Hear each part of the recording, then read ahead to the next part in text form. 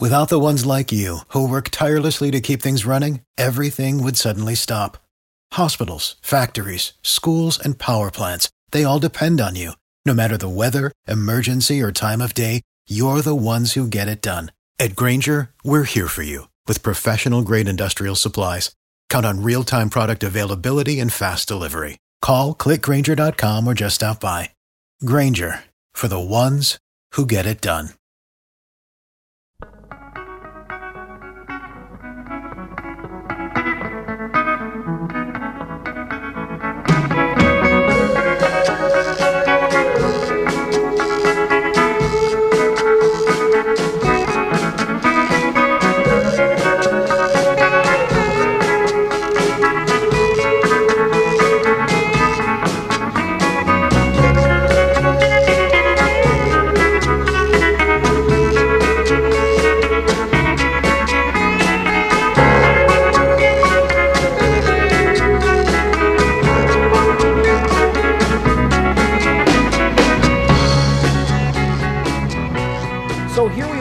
Part 3 of a 4-part podcast on the subject of unplugging, and I'm trying to make the case for why we should probably all strongly consider it. Unfortunately for me, I can't because of my job in the media. I am required to have a social media presence, but you don't necessarily have to. So to talk about how to effectively and efficiently unplug, i.e. deleting apps that you don't want on your phone, or maybe separating yourself from the technology altogether, we're going to talk to Nick Espinoza. He is with Security Fanatics.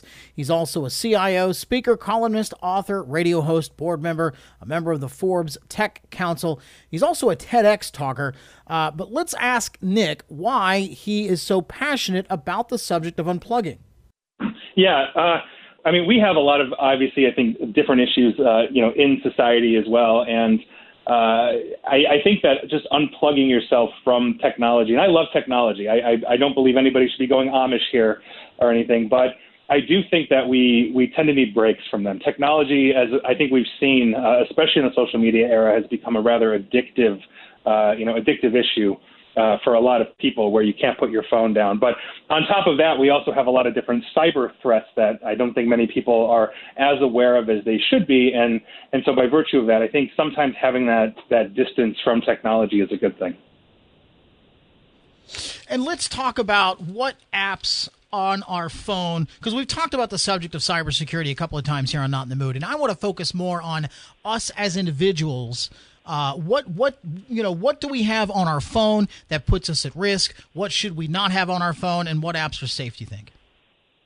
So I mean, I think it depends on what you consider and quantify risk, or rather as risk. And so if I'm looking at a lot of the apps on your phone, risk could mean, let's say, susceptibility to getting you hacked, susceptibility to, maliciously stealing your data and all of that. Or risk could be based on privacy, meaning you want to keep things on your phone private, but you're installing apps that might be scraping that data, taking that data out, and it might be a legitimate app that you're using. The old axiom that we use in technology is, if it's free to you, you're the product. And so by virtue of that, as you're installing Facebook and using Facebook, anything that you do on Facebook is being completely data mined. But what a lot of people don't realize is that a lot of the other apps that you're installing that have nothing to do with Facebook, these could be games or productivity apps or other things, actually integrates Facebook's technology into it. It's known as the Software Development Kit, or SDK, and then they're actually funneling information from those apps back to Facebook. Now, Facebook's not the only one out there. Google obviously is as well. They're doing this as well. And if you're using their free Gmail or you're searching, all of this kind of stuff is basically creating a profile on you that Google has so that they can better market and advertise things to you, which is Facebook's design as well. But we've seen a lot of privacy violations coming out, at least here in the United States, as a result of this. So, for example, in New York, life insurance companies were given the right to basically get data from Facebook to actually prove that what you said on your insurance claims were actually true. So if you sign up for life insurance and say, oh, I live a rather sedentary life, I don't do risky things, but your Facebook, pictures show you jumping out of airplanes or, cliff diving in Acapulco or something, they're going to see that and basically deny you. So understand that essentially almost everything that you're doing online, especially through free apps, are data mining you. They're being sent to advertisers. You're being profiled in that way, not to mention, what various governments can possibly, get on you as well. And I think the first obvious app like that comes to mind is that flashlight app. I feel like it's been about 10 years now where there was a story about a flashlight app that was out available for phones that was mining all kinds of data. What is your advice to folks like that? Like, what should we be avoiding? Yeah, so it's really interesting, and that's actually a really good case from years ago. Is everybody wanted to basically use the flash, from their phone's camera as a flashlight, and so they would go to the App Store and start downloading things. And to your point, it would infect them, or it would put adware on their device. So every time they went to a website, they'd actually get pop-ups or ads for other things. It's a huge problem. And so as we are looking, or as we are trying to vet the apps in our lives, understand that different makers are going to have different standards, and also that some of the control mechanisms that have been put into place by both Google and Apple, and iPhone users, you are not off the hook here, aren't 100%. So Apple has an entire privacy scorecard. It kind of looks like the nutrition label on the side of a cereal box, but those are actually self-attested to, meaning if I'm a developer, I can basically attest to my own privacy controls, and that's what Apple is publishing. So it's giving, in some ways, the illusion of privacy when you're not necessarily getting it. So when I am looking at apps, I am looking at essentially the country where it is developed in. So does that country have good data privacy laws that all of their companies in that country, including this app developer, are going to have to adhere to? So if it's coming out of, let's say, Germany, they're part of the European Union or the EU, which means they have more stringent data privacy laws, and so there's much less of a chance for that app to probably be malicious or infected or scrape your data in a way that isn't compliant with a rather stringent law. So if I have an app, let's say, that's built in a country that's adversarial to the United States, like Iran or Russia, North Korea, something along those lines, I tend to want to avoid those because I know I have no recourse under international law if I want to be forgotten.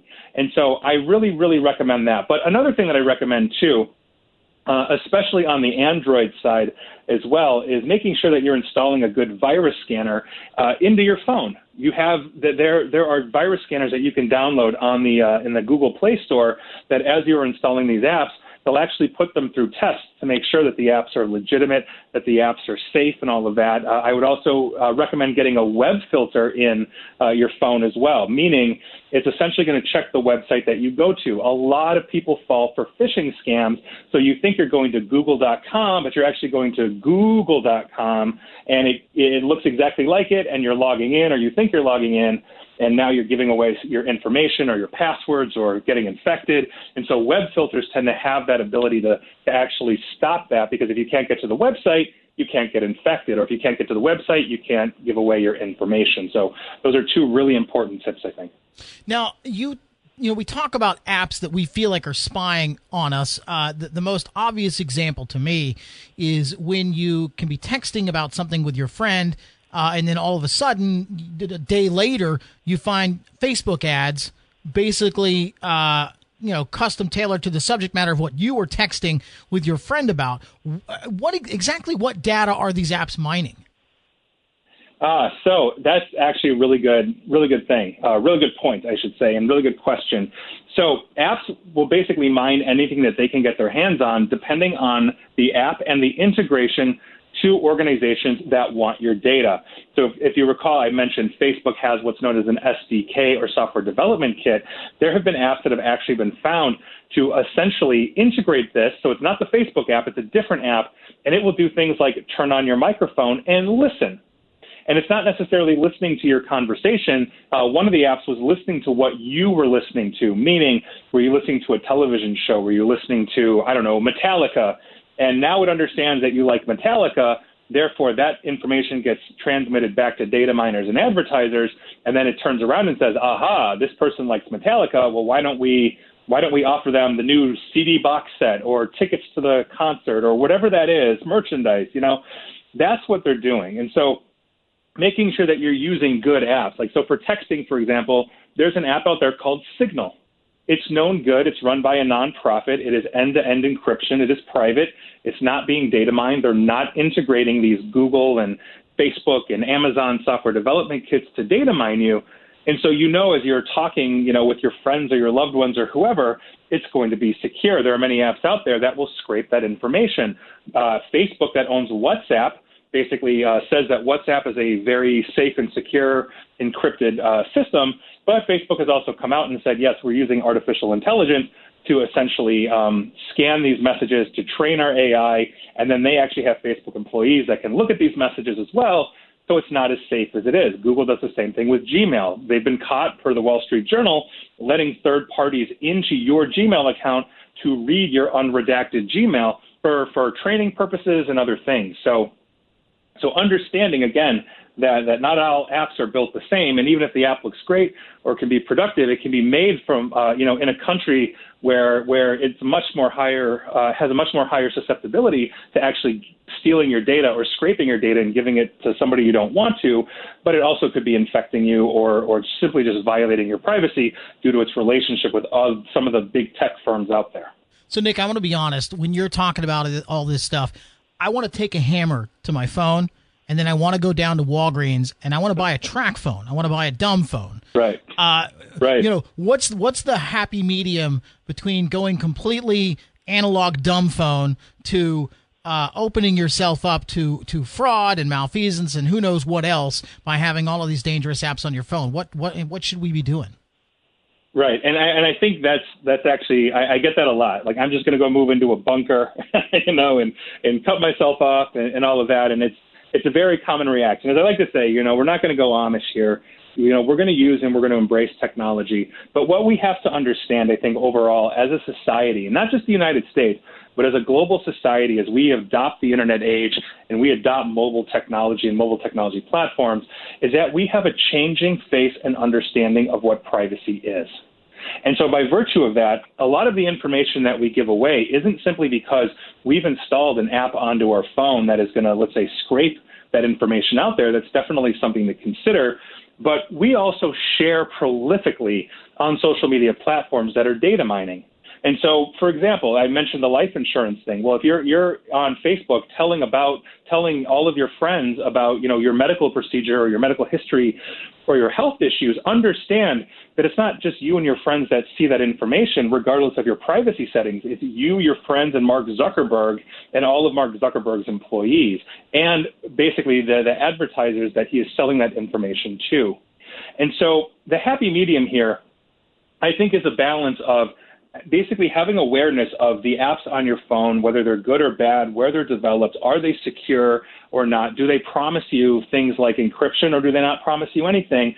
But also what we as a society, what we as an individual share out to the world, because what's private to you, for example, may not be private to me. Like, I don't share, deeply personal things out there. I don't put pictures, of my family, any member of my family, out into social media, because that's for their privacy protection. Now, if they make a choice to do that themselves, as long as they're informed with that choice, that's fine by me.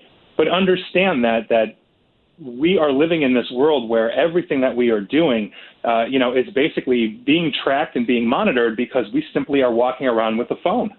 And that phone is a sea of sensors that's doing all of that. So what we are saying online, if you will, is just as important as the apps that we are vetting and filtering to install into our lives. Now, I joke about wanting to get a track phone, but if I'm being perfectly honest, I'm as tangled in Google's web as anybody. I use Gmail. I have two different Gmail accounts. I use Google Voice. I use Google Drive. I pay them $1.99 every month for the added digital storage. Right. Is it too late for me? Am I lost?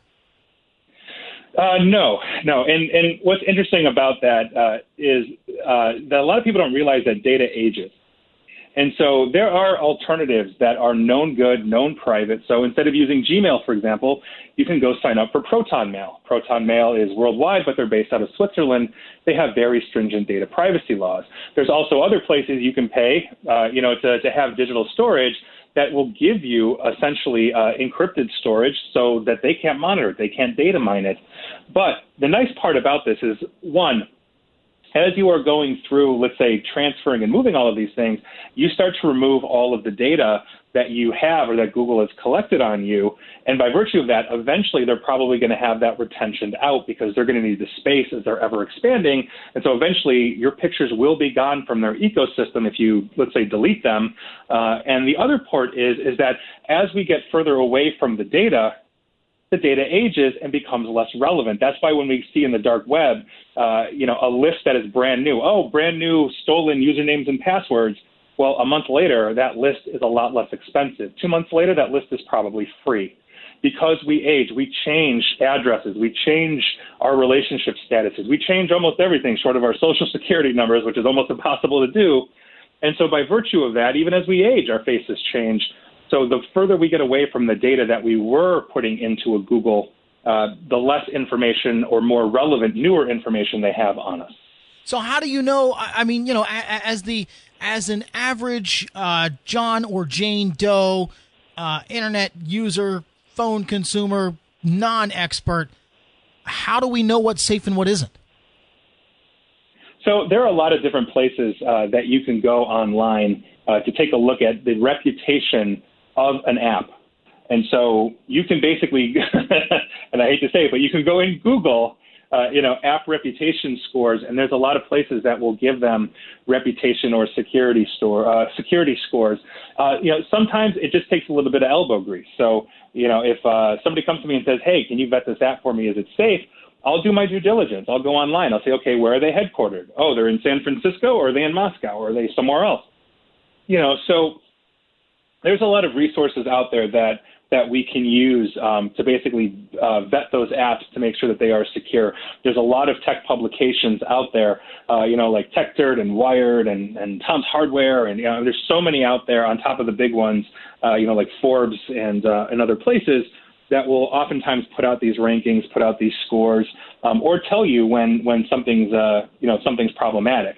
All you have to do is type in to Google Facebook and data breach, and you will get thousands and thousands of articles on the various data breaches and privacy violations that Facebook has wrought on us. So a little bit of research, and it does, anybody can do it. You don't have to be a tech genius or know of some super secret site or unique search engines. You can simply Google reputations. You can Google the understanding of privacy, even on Google, and you'll find articles that Google will pull up for you on Google violating your privacy as well. So it actually is a pretty good utility for that as well. And there are other more secure search engines you can use, like Startpage and DuckDuckGo, that will make you more anonymous as well if you don't want to use Google, and they will pull up very similar results also.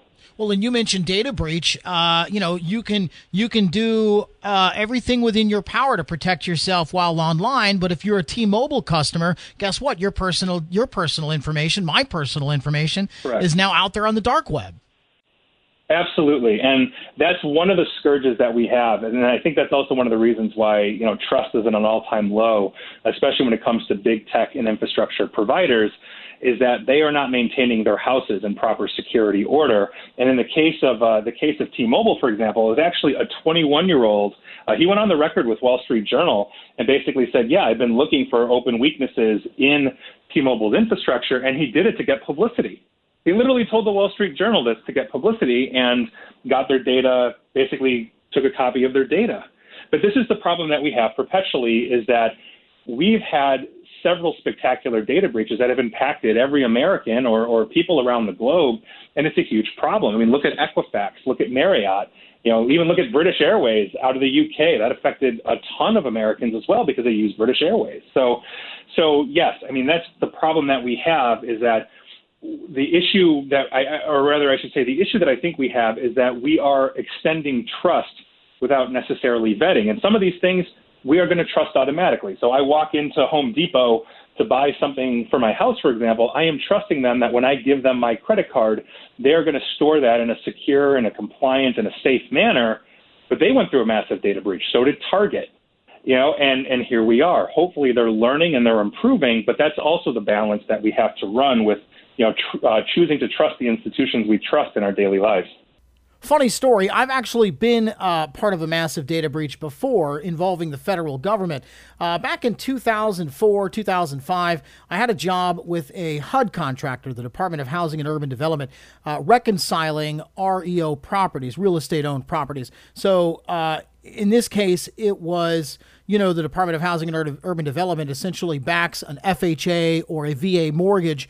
Then when the borrower defaults, the federal government assumes ownership of that property. So I worked for a company that was contracted to basically get the property listed and ready to sell. And then we'd sell it, and I would go into HUD's database and basically clear the property out, clear all the dollar values out. So long story short, HUD was actually the subject of a data breach, and I had to have credit monitoring for about 2 years.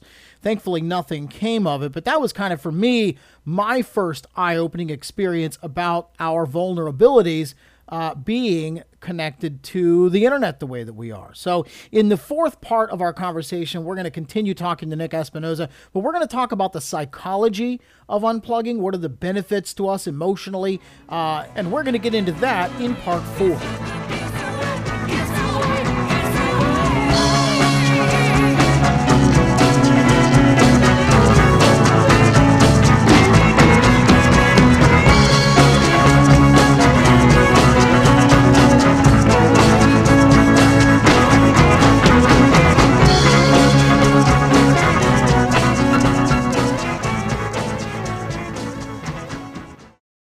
For the ones who work hard to ensure their crew can always go the extra mile, and the ones who get in early so everyone can go home on time, there's Grainger, offering professional-grade supplies backed by product experts so you can quickly and easily find what you need.